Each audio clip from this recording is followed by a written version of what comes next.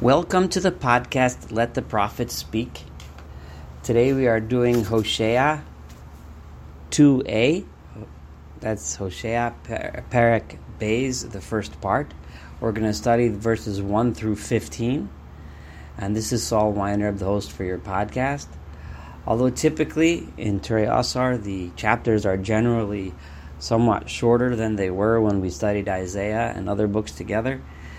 This chapter 2, it's a little bit longer, so I'm going to split it into two. For those of you that studied chapter 1 with us, you'll remember that chapter 1 was quite depressing. God had asked Hosea to marry a woman who was unfaithful, who was a prostitute, and to have children with her. And that the idea was representative of the image that God was going to portray to Hosea throughout all of his prophecies. That is the image of the people of Israel being unfaithful to God and going after other gods. The purpose being that God wanted to teach Hosea, to bring the message to the people, to make them more faithful, to encourage them to come back, to encourage them to abandon their evil ways, to abandon their ways of going away from God and going towards idol worship and other evil ways, and come back to God, and to have faith in them rather than to give up on them in the same way that he wouldn't want to give up on his own wife and his own children. So now we're going to start chapter 2. And remember, the three names that were given to his children were, the first child was named Yisrael, which refers to the valley of Jezreel, the valley of Yisrael, Emek Yisrael, where the northern kingdom was going to see destruction, and that there was a symbol that destruction would come to the kings of the northern kingdom. There was a daughter named Lo Ruchama, that there is no longer mercy. And then another son named Lo Ami, you are no longer my nation. That the northern kingdom was no longer going to be a nation. So at this point, Hosea now speaks. The first three verses is the prophet speaking, and he says that although I just said that the people will be punished, the northern kingdom specifically, because that's to whom the prophecies of Hosea are being addressed, will no longer be a nation. However, this is verse 1, V'haya mispar b'nei Yisrael k'chol hayam. The children of Israel will one day be in the numbers of, like the sands of the sea, reminiscent of the blessings that God gave Abraham all the way back in the beginning of the history of the Jewish people. Asher lo yimad v'lo yisafer. They will be so numerous that they will not be measurable and they will not be countable. V'haya b'mekom, and it will be in that day, in the future, similar to the way Isaiah Yeshayahu would often flip back and forth between an idyllic vision of the future times, the times of the Messiah, and back to the criticisms and the troubles of the time of the people that he's speaking to. Hosea does the same thing here. There are other ways of understanding this, but this is the way I'm going to be reading these psukim, these verses. And it will be then in the future that instead of people saying about you that you are no longer my nation, the nation of God, people will say about them in the future, these people, B'nai El Chai, they are the children of the living God.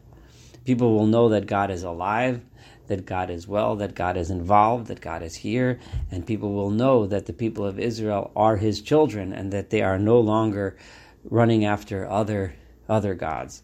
And in this future time, verse 2, V'nikbetzu b'nei Yehuda u'v'nei Yisrael yachdav. This is the key. I did say Lo Ami when it was the people were not united, but when the southern kingdom of Judah and the northern kingdom of Israel are together, they will gather together. Then v'samu lahem rosh echad, they will make for themselves one leader they will place over them. Presumably this is the Messiah, the Mashiach himself. V'alum min haaretz, and then they will come up from the land. They will ki gadol yom Yisrael. Then great will be the day of Yisrael. Just like we said, remember one of the sons was Lo Ami, and instead of that they will be called Bnei El Chai. The other son was called Yisrael, which then represented destruction, but now Yisrael will represent what the word means, which is the people are now planted within their land. And how does this come about? It's v'nikbetzu b'nei Yehuda v'nei Yisrael yachto, when there's unity among the people. And again, Hosea emphasizes this. When will this happen? Imru la'achechem ami. You should tell to your brothers, you the people, tell to your brothers, Ami, you are my nation. In other words, we are all together on this. Stop the strife, stop the arguing, but be together. V'la'achotechem, and not just to your brothers, but to your sisters, to the women. You tell them as well, Ruchama, you are lovingly part of us. When you're ready to do that, that's when. Remember, the daughter was named Lo Ruchama. You are not cared about. You are not. No one cares about you. No one loves you. But no, you tell your sisters, yes, you are loved. You are. We are. We do care about you. We are all one. That is when this comes about. And now Hosea is quoting, turns to the people, and starts speaking a little bit stronger. And the mashal, the idea, the concept, the comparison of the people to of this relationship of the people of the nation and God as the relationship of a husband to a wife is going to be brought out very powerfully in the next set of verses. And the idea is that the mother here is the nation itself. The nation is considered the mother. I'm saying this so that we can understand how to interpret the rest of these verses. And if the nation is the mother, then the children are the people of the nation. And this is how the remaining verses are to be understood. So let's continue from verse 4. Rivu be'inchem rivu. Fight with your mother, fight, or argue with your mother, argue. He's telling the people not to follow the ways that they have learned from the corrupt nation within which they have grown up. So fight with your mother and say, Kihi lo ishti. She, meaning she is not my wife. V'anochi lo isha, and I am not her husband. Because she has v'toser zinuneha miponeha, and remove her harlotry or her unfaithfulness from her. V'na'afufeha mi bein shadera, and those with whom she is consorting with from between her breasts. The image is the nation tell your mother, right? And remember, Hosea is going on with the image that he had married a woman who was unfaithful to him, as God had told him to do, in order that he can really understand this image and feel it. Tell her, stop going to your unfaithful ways, to those other gods, to be unfaithful to God, to practice a life that is not consistent with God, and so on, and other things, right? So he's begging the people of Israel, you children of the people of Israel, fight with that mother. Tell her to mend her ways. Tell her to come back to God. Tell her to be more faithful to her husband, so to speak, which in this case is God. Pen afshi tena aruma, because if you don't, and remember, this is the prophet speaking as if he is conveying God's own message. And God says, because if you don't tell your mother, if you don't tell the nation to stop rebelling against me, I will strip her bare. V'hitzartia kiyom hivolda, and I will leave her bare, naked, helpless, like the day she was born. V'samtiach hamidbar, and I will leave her, the entire nation, the country, the land will be desolate like a wilderness. V'shatia ke'eretz tzia, she will be like a dry, parched land. V'hamitia b'tzaman, she will die of thirst. V'yesponeha lo arachim, and I will not have mercy upon her children. if you, her children, don't listen to my advice and rebuke her and tell her to stop rebelling, because they are just children of harlotry. They themselves are practicing that same type of lifestyle. So he's begging them to come back. The message, of course, to Hosea in his own personal life too is you don't dump the woman, but you speak to her, you bring her back, you encourage her to mend her ways, and you raise your children properly so that they don't learn those bad ways. We continue in verse 7, because their mother is the one, again, the nation has turned away from God. Hovisha horasam. She has the people that have given birth to you, the people, that nation that gave birth to you, has acted shamelessly, has acted in a way that's embarrassing. Ki amra, because she said, what did the nation say? What did your parents say? The nation within which you were born. She said, Elcha acharei ma'ahavai. I'm going to go after my lovers. Nosnei lach miu meimai. They give me bread and water. Tzamri ufishti. They give me clothing of wool and linen. Shamni v'shikuyai. They give me my drinks of wine. They give me my oil. They give me what I need. L'chein hineni. So I'm going to go to them. I'm going to go to my lovers because they shower me with gifts and so on. The same thing here. I'm going to go to those idols because I get what I want from there. I'm not going to stay with God. And then God says, no, lachein, therefore, hineni soches darkech basirim. I'm going to demonstrate where good really comes from and what happens when you turn away from me. I am going to cover her roads with thorn bushes, v'gadarti es gedera u'nesivoseh lo simsa, and I will raise walls and fences up and blocks so that you won't even be able to find paths and roads to travel anymore. The people are going to go chase after those lovers. They're going to try to make alliances with other nations. They're going to try to push to go to worship the idols. They're going to try to do all these things, but they're never going to get them. She's going to seek them out as if this woman is seeking out these lovers, but no one wants her anymore. No one's interested. The same thing, they're going to be looking for other nations to ally with, but no one's going to be interested. This is an image we saw in Yeshayahu as well, in Isaiah 2, where people trying to make alliances with other nations, but it doesn't work. And she says, Elcha v'yashuva alishi harishon. Finally, she says, now it's time to go back to my first husband. When she realizes that there's nothing to be gained by looking at the outside, finally she'll turn around and go back to her husband. Ki tovli azmeata. Because I was better off with my husband in the first place than looking for somebody to be unfaithful with. Vihi lo yada. But she didn't think in the first place.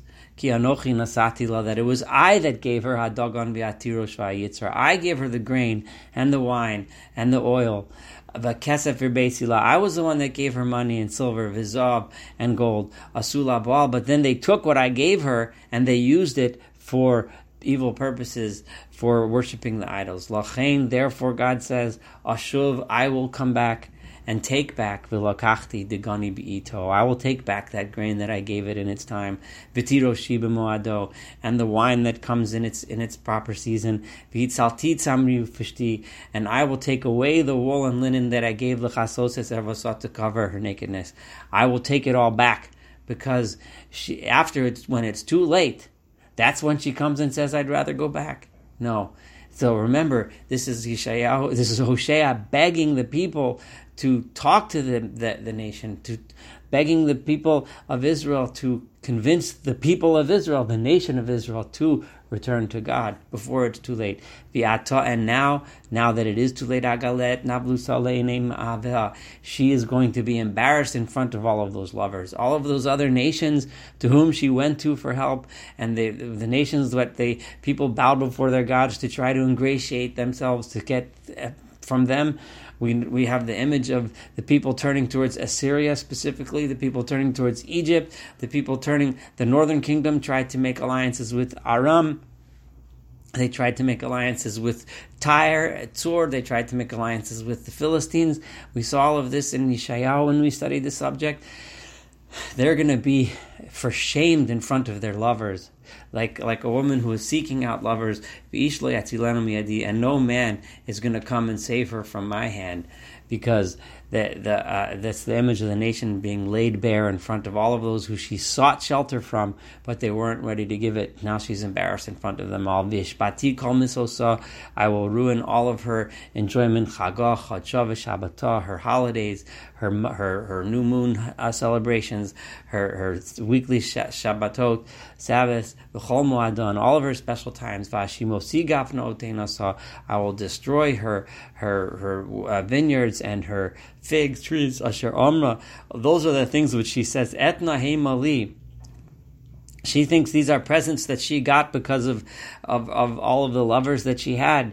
You think that all of this you got because all of the alliances that you made and all of the idols that you worshipped. Asher nasnuli ma'avoy, that my lovers gave to me. But no, I'm the one that really controls them, says God. V'samtim layar, I'm going to turn them into a wilderness, a forest. V'achalosam chayes sada, and who will get them? The animals of the field. Again, very similar to what we learned in Isaiah. The idea that when the people are corrupt, God gives nature back to the animals.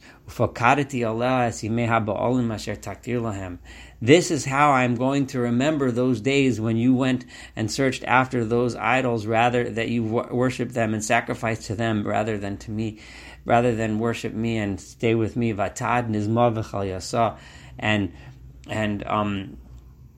You went decked in all of your jewelry and your fancy things. You went searching after your lovers. But me, you forgot. So says God. This is, again, like I said, just that Ne'um Hashem, that these are the words of God, is Hosea saying that I am repeating the words of God. This concludes this first portion of chapter 2 of Hosea. The next one will be a little bit less harsh, or a lot less harsh. When we do Hosea, thank you so much for studying Hosea 2a. Looking forward to studying Hosea 2b and completing this chapter together.